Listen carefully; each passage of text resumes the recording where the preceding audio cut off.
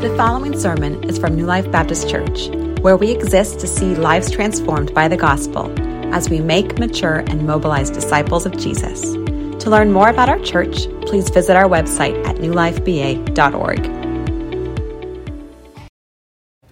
Well, this morning, we get to celebrate the whole purpose for why we exist, the whole purpose for why we are here this morning, the whole purpose for why this church exists. And that's because for unto us has been born a Savior, who is Christ the Lord. And so if you have your Bibles this morning, I invite you, if you don't, and if you have the Bible on your phone, pull it out. That's okay. But I invite you to open with me to Luke chapter 2. Luke chapter 2. And as you're turning to that passage, Luke chapter 2, I'll give you my outline this morning from the very onset. We are going to see this morning in our text the historical basis for the birth of Christ, the theological significance of the birth of Jesus, and then finally, the personal implications. The so what? What does it mean for my life? Why does something that happened 2,000 years ago, why does that have bearing, significance, purpose, meaning for my life today? So that's my prayer this morning. So before we do that, let's go ahead and spend a little bit more time in prayer and ask for God's help this morning. Well, Father, if we are honest, we would say that as the song was sung, we are weak. Lord, we are broken. We are needy. We are desperate. Lord, I pray this morning that you would humble us so that we see that and we recognize that. And we praise you, Father, for your promises that to those people who are of humble estate, who are lowly, you come and you meet us. So I pray that you would do that this morning. We know that it is the Spirit who gives life. The flesh is of no help at all. And so we pray, Holy Spirit, come now and breathe life into our hearts. I pray maybe for the first time for some. And for others, I pray that you would do a work of revival and of renewal and of recommitment in our hearts this morning. That we would come and that we would adore the one who came and who made himself low, who humbled himself, who became a servant, and who served us all the way to the cross. Pray that we would adore him this morning. So come, Holy Spirit, help us to do that. We pray, enable us to do that. In Jesus' name and for his sake, amen. Amen. Well, this morning, like I said, we will see first the historical basis for the birth of Jesus. And so read with me verses 1 through 7. Dr. Luke, he says this: "In those days, a decree went out from Caesar Augustus that all the world should be registered. This was the first registration when Quirinius was governor of Syria. And all went to be registered, each to his own town. And Joseph also went up from Galilee, from the town of Nazareth to Judea, to the city of David, which is called Bethlehem, because he was of the house and lineage of David. And he went to be registered with Mary, his betrothed, who was with child. And while they were there, that time came for her to give birth. And she gave birth to her firstborn son, and wrapped him in swaddling cloths, and laid him in a manger, because there was no place for them in the inn." And so look with me, you'll notice verse 1. It says that that there was a decree issued from Caesar Augustus, who was also known as Octavian, and he was the first and the most famous of the Roman emperors. And so during his reign, Caesar Augustus, he reformed the Roman tax system. He developed networks of roads. He instituted what's known as the Pax Romana, the peace of Rome, where there was broadly peace in the empire. He established an official courier system. He had a standing army, established the Praetorian Guard, as well as police and firefighting services for Rome. Why do I share all of that for you? It's not so that you can wow somebody today during the dinner table, or so you can be ready for your trivia night coming up. I share that with you to say, what happened here in Luke chapter 2, it actually really happened in a space-time continuum. This is historical fact. In verse 2, it tells us that this census occurred under the governance of Quirinius. And so it continued. Luke, he's not shy with giving us historical facts to support the historical coming of Jesus. And so Jesus, he was born under Caesar's reign and under Quirinius' governance. It was during a time well documented by historians. And then verse 4 speaks of Joseph and Mary traveling from a real historical place, Nazareth, to a real historical place, Bethlehem. And you can still go and visit these places today. And so again, why do I share this? I share this because whatever you may think about the claims of Christianity, you cannot deny the historical evidence that Jesus' birth, it really actually happened.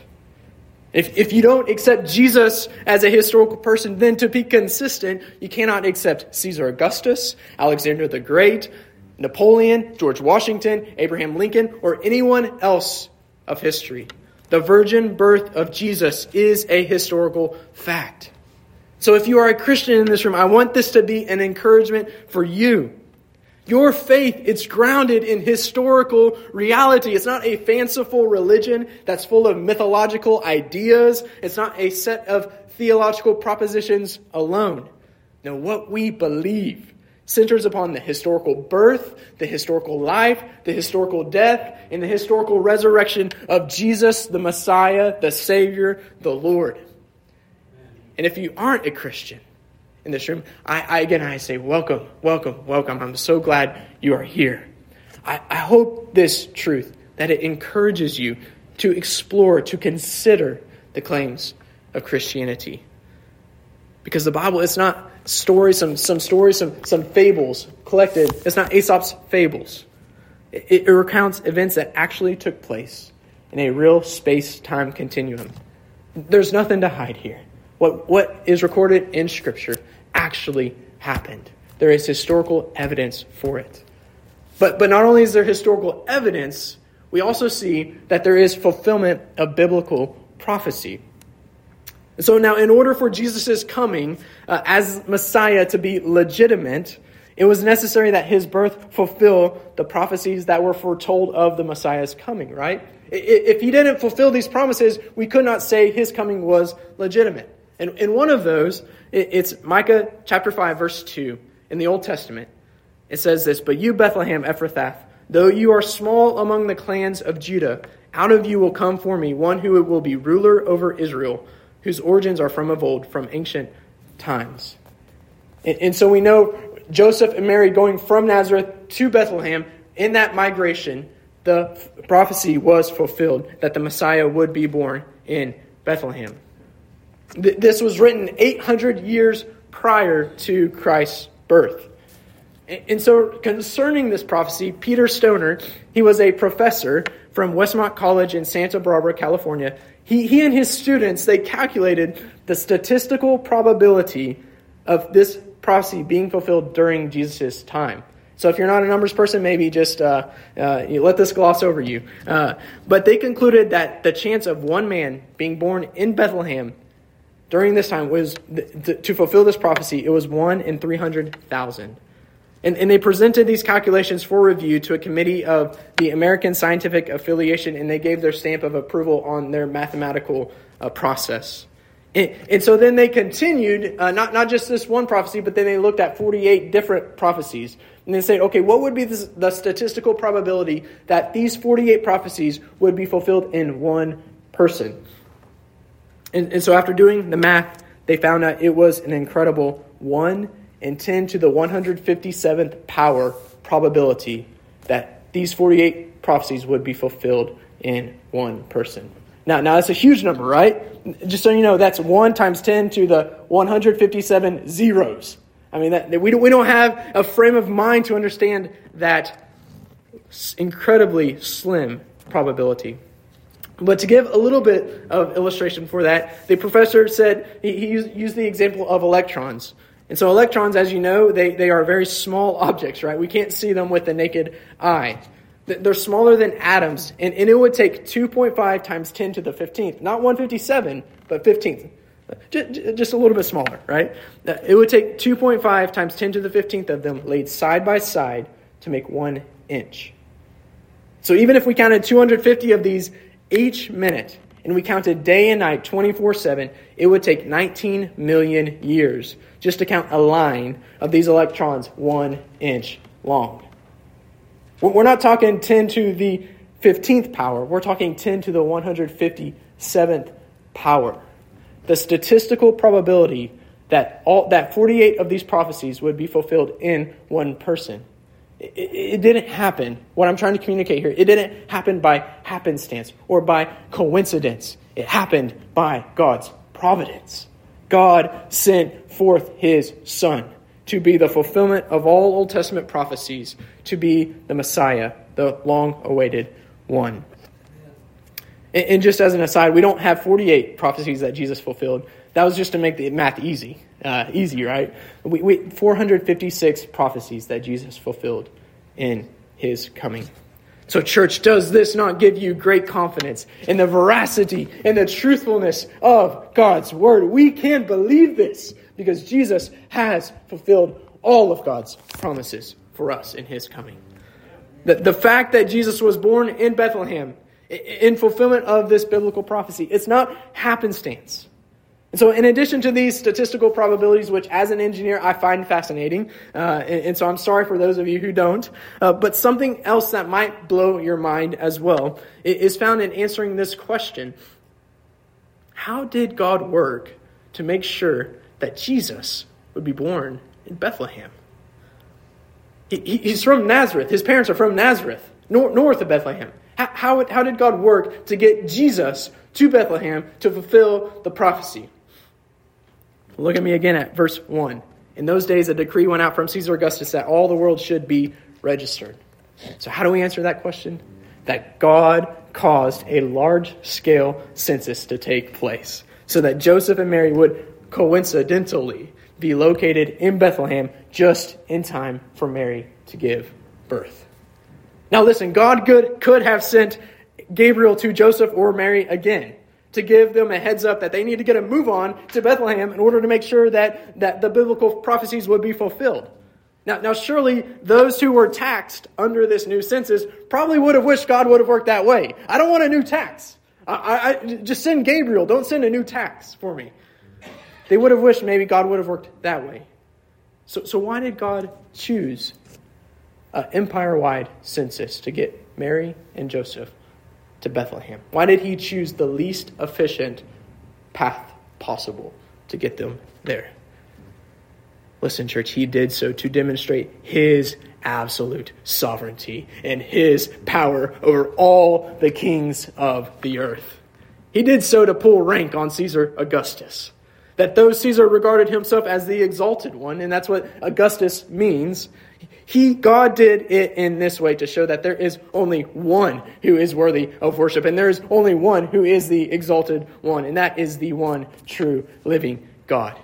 He did so to demonstrate what Proverbs 21:1 teaches us, that the king's heart is a stream of water in the hand of the Lord. He turns it wherever he wants. And so from eternity past, God has purposed and prepared, and he personally orchestrated the events of human history leading up to, as our text will say later, for this day, for the coming of the Son of God into the world. In the fullness of time, God sent forth his Son. And he used his little pawn, Caesar Augustus, to help fulfill his biblical prophecy and to usher his plan of redemption in the world. In our passage this morning, we see the historical basis for the birth of Jesus. It's historical evidence and its fulfillment of biblical prophecy. But let's look now at verses 8 through 14, where we will see the theological significance. Why Jesus came. So let's read verses 8 through 14. In the same region, there were shepherds out in the field, keeping watch over their flock by night. And an angel of the Lord appeared to them, and the glory of the Lord shone around them, and they were filled with great fear. And the angel said to them, "Fear not, for behold, I bring you good news of great joy. That will be for all the people. For unto you is born this day in the city of David a Savior, who is Christ the Lord. And this will be a sign for you. You will find the baby wrapped in swaddling cloths and lying in a manger." And suddenly there were with the angel a multitude of heavenly hosts, praising God and saying, "Glory to God in the highest, and on earth peace among those with whom he is well pleased." And so just so you know, in this section we will look at verse 11 and verse 14. In looking at those two verses, we see that Jesus came to this earth to fulfill three primary purposes. First, he came to reveal God's glory. And secondly, he came to rescue God's people. And thirdly, he came to bring God's peace. What was the theological significance for Jesus' coming? To reveal his glory, to rescue his people, and to bring his peace. So first, he came to reveal God's glory to the world. Look at me at verses 8 through 10. Who did the Lord choose to reveal the radiance of his glory?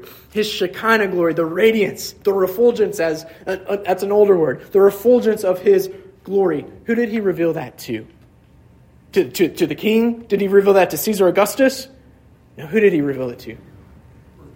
Lowly shepherds, lowly herdsmen. And so this continues the theme that we've been seeing the past 2 weeks. That it's not the great and the noble and the prominent and the exalted that the Lord is pleased to reveal himself to.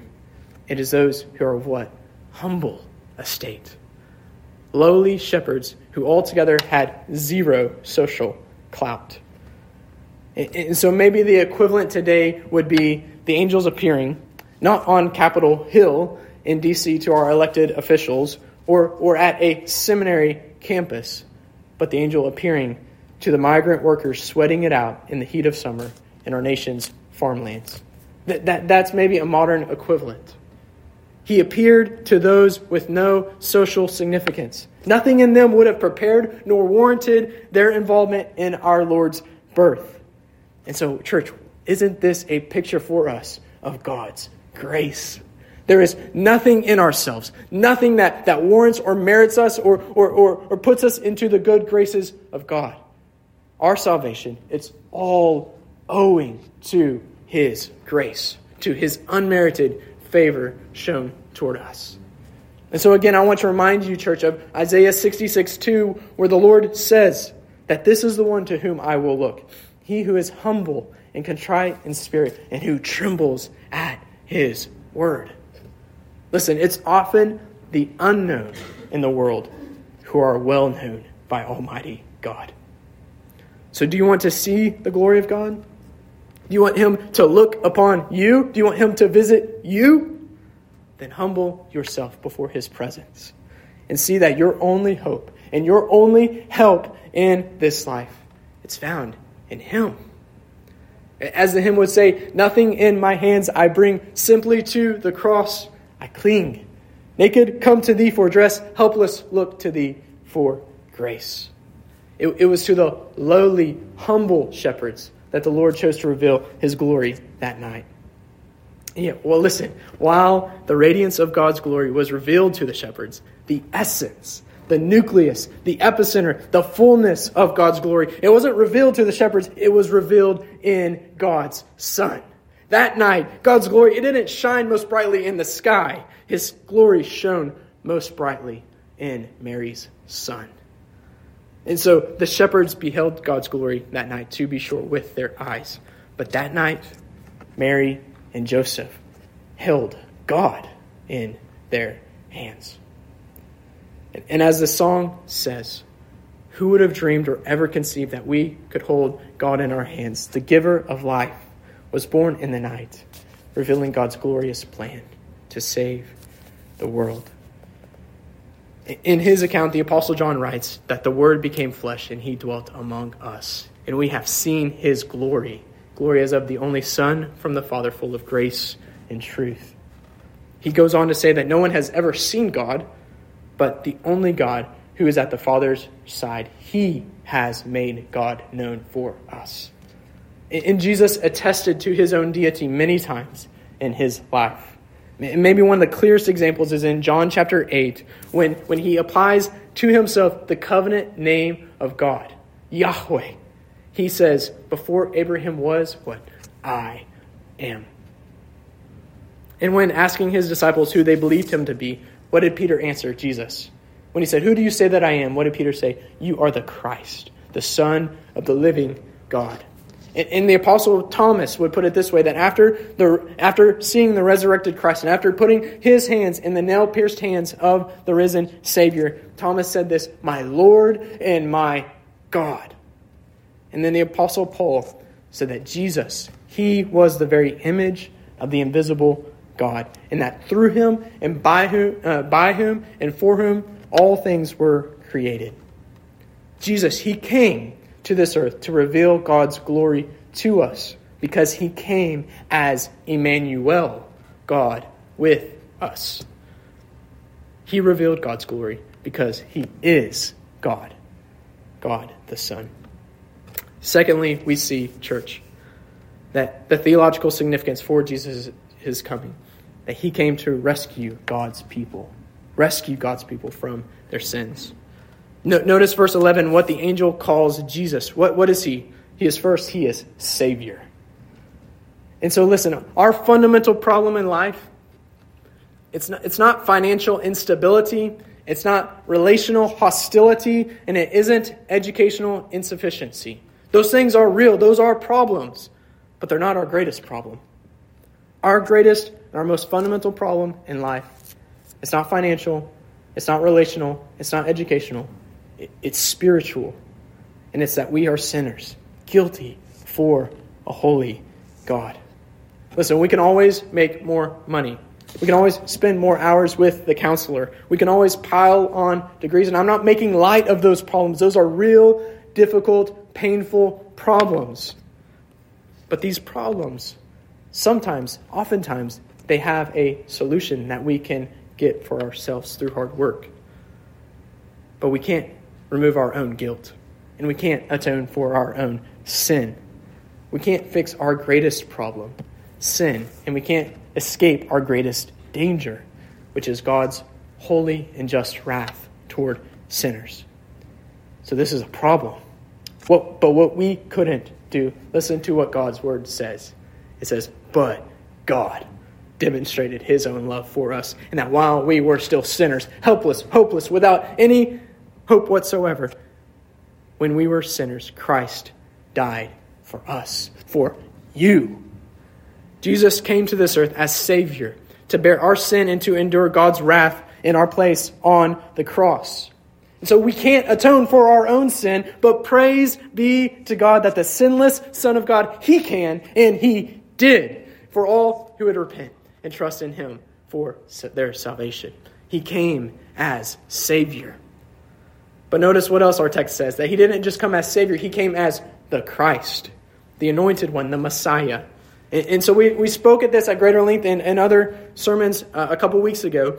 But suffice to say that Jesus came to this earth as the Messiah, as God's promised King who came to save his people from their sins. And it was oftentimes during either God's judgment on Israel or when they were oppressed by other nations that Israel's messianic expectation, their hope and their desire for this coming King, this coming Messiah, that it increased. And so all the future hopes and dreams of Israel, it rested on the shoulders of this coming Messiah, a king who would restore God's place in the world. On this day, for unto you is born Israel, the Messiah. He was born in the city of David, and he came as Messiah. But contrary to what Israel thought, contemporary Israel thought, he didn't come to make Israel great again. He came for a greater purpose. Jesus came to establish and to rule over a greater kingdom, the kingdom of God. And so the third description the angel gives of this baby boy wrapped in swaddling cloths, lying in a manger, it's that he's Savior, he's Messiah, but the third one, that he is the Lord. And again, for the sake of time, you don't want to be here till 2 p.m., I trust. I will only touch on this aspect of Jesus' lordship, that it signifies his deity, that he shares the very same essence, status, and identity as God. So listen, from the very moment he was conceived, from the very moment he left heaven and came to this earth, Jesus reigned as Lord over all. And so I want to pause and ask, is he Lord of your life? Does your life this past week, does it confirm your confession of faith that he is Lord? Is Jesus Lord of your life? If not, I invite you today, come, trust in him. Make him Lord of your life. Maybe you have confessed him as Lord. Maybe you are a Christian. But there are areas of your life where you are still withholding from his lordship, where you're failing to bend your knees in full surrender and glad submission to his authority. Hudson Taylor, he was a missionary in the 19th century. He said this. He said that Christ is either Lord of all or he is not Lord at all. Jesus is to reign over your relationships, over your finances, over your marriage, over your parenting, over your singleness, over your career, your present, your future, your time, your consumption of entertainment, your thoughts, your affections, your emotions, your actions. He is to rule over every aspect of your life. He is either Lord over all or he is not Lord at all. Listen, church, for unto you is born this day in the city of David a Savior who is Christ the Lord. He came to be our Savior and to rescue us from our sin. Third theological significance we see in our text that Jesus came. He came not only to reveal God's glory, not only to rescue us from our sin, but he came to bring God's peace into our relationships. Notice that second half of verse 14 where the angel says this, the multitude of heavenly hosts, they say, on earth peace among those with whom he is well pleased. What would you say right now is your greatest need? In a time of abounding fear and anxiety and bitterness and vitriol and hostility and tribalism and division in our country and in our world today, I think what the world needs most, what you need most this Christmas is peace, right? And so while preparing this sermon, I was interested on how those maybe who don't follow Jesus, how they would answer that question. How do I find peace? So I Googled how to find peace. Google knows all. Many of the articles I skimmed gave similar suggestions that a way to find peace is by controlling your breathing, by practicing mindfulness, by meditating, by ignoring those negative thoughts, those persnickety thoughts about you, by using kind words with yourself, by just trying to be more grateful, by practicing self-care, experiencing nature, go for a hike, it said, by focusing more on yourself, etc. But you notice, if you're listening closely, the common thing about each one of those suggestions is that they fail to identify the root cause. Why do I not have peace? These things maybe distract me from my absence of inner peace, but they don't identify and they can't fix the root problem. Why do I not have peace? Maybe I just do these things and pretend a deeper problem doesn't exist, and maybe, just maybe, it'll fly away as I'm doing my meditation. Except it doesn't. It doesn't go away. As hard as we may try, that underlying foundational root cause for the absence of our peace, it remains. And so, rather than practicing some group breathing techniques this morning, or rather than breaking out into some meditative yoga together, or chanting in unison some self-affirming mantras, I thought a better use of our time this morning would be asking this fundamental question. What is it that robs me of true, inner, lasting peace? It was once said that in our lives, we won't be at peace with others until we are at peace within. And we won't be at peace within until we are first at peace with God. And so the root cause then for our absence of peace, the fundamental reason, is that we are not at peace with God. Our sin has caused us to be in hostile opposition to God. And in our sin, we have rejected him, we have rebelled against him, and we have replaced him with all kinds of other idolatries, things in our life that promise us happiness but can never truly deliver. And if this is true, and it is, if our fundamental problem is that we lack peace with God, because of our sin, because our sin has severed and separated our relationship with him, how then could we ever broker peace with a holy God? Again, what did we say before? We can't. But praise be to God. God sent his Son to do that greater work we could never do ourselves. Romans 5:1 puts it this way, that therefore, since we have been justified by faith, we have peace with God our Father through our Lord Jesus Christ. The way we have peace with God is not by our own appeasement, but it's by Christ's atonement on his cross. It's by faith, believing that what he did 2,000 years ago on the cross to be my sin-bearing, my wrath-removing substitute, he did so for me and for you. He did so. And our job is to lay hold of his finished work by faith, his atoning work, and by putting on his perfect righteousness. And when we do so, the Bible says that we are declared by God to be righteous. We are clothed in the righteousness of Jesus Christ. And when we do that, when we are righteous before God, we will be at peace with him. So listen, maybe you're thinking, I thought I came for a Christmas sermon, not an Easter sermon. Listen, the cradle and the cross are inseparable.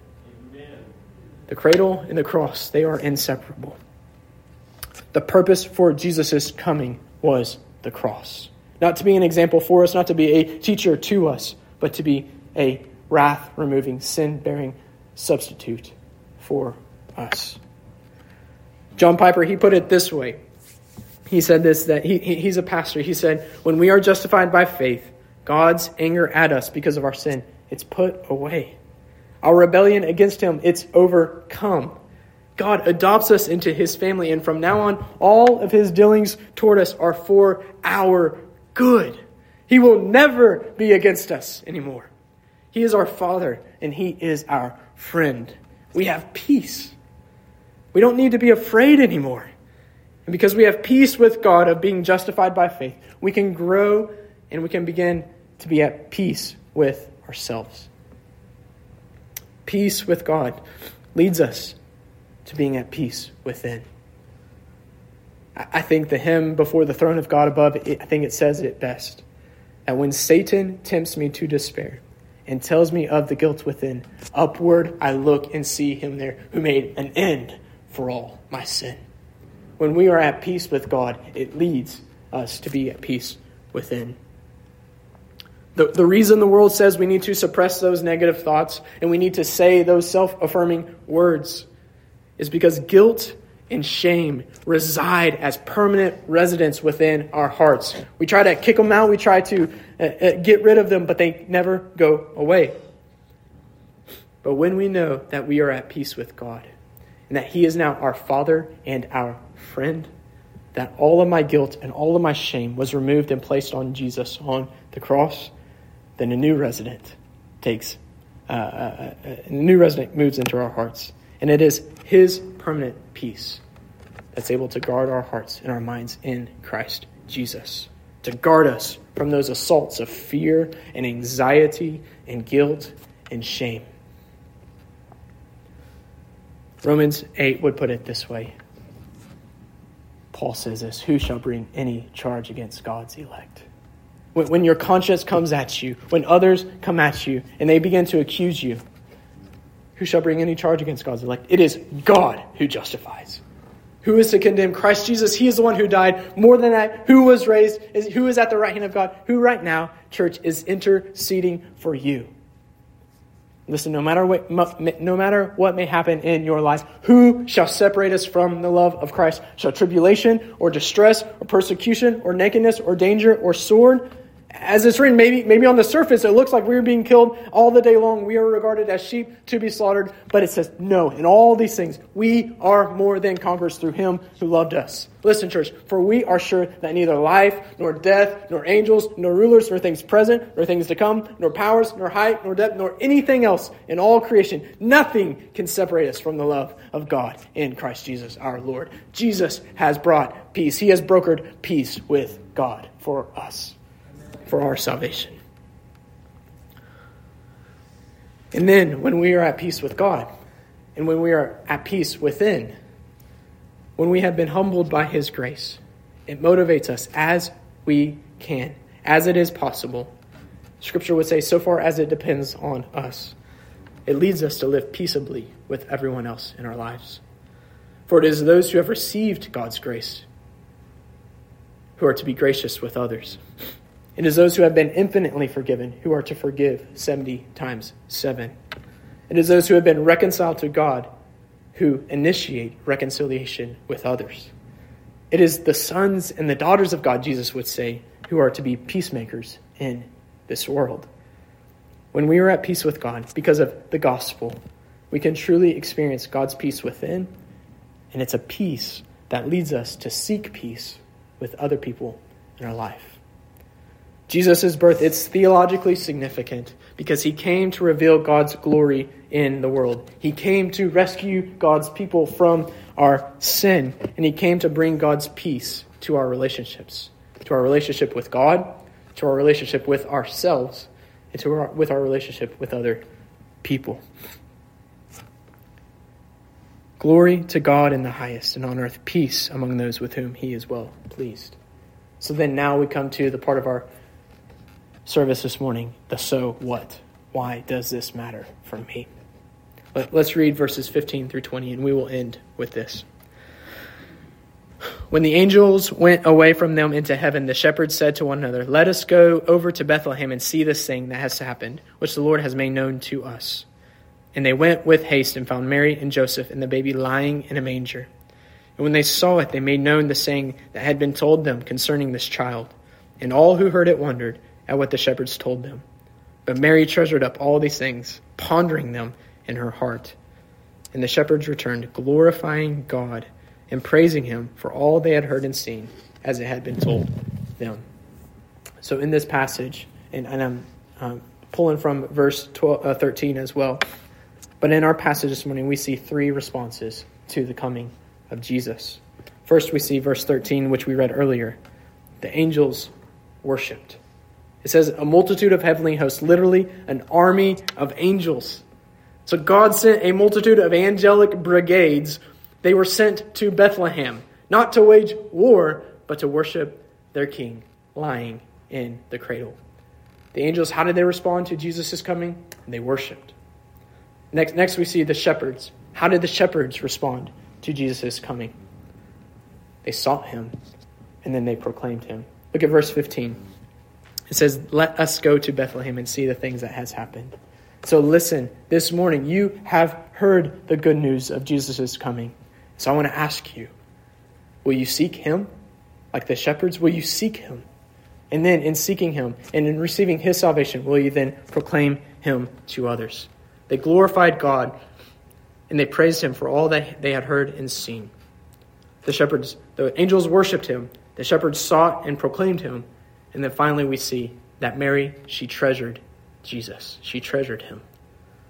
Mary, when she gave birth to the Savior of the world, our text says that she stored up that truth within her heart. She continually thought about her baby boy and what he would bring. She meditated upon the one who is the way, the truth, and the life. And so what do all three of these have in common? If you were to do a Venn diagram, what would be stuck right there in the middle? What's the one word in the middle? They were full of joy. Every single one of them were full of joy, which makes sense, right? Because the gospel, it is good news of great joy, the angel told us. Literally, that word great joy in verse 11, it's literally mega joy. And so if your understanding of the gospel, if it doesn't lead you to mega joy, then listen, you have yet to fully understand the gospel.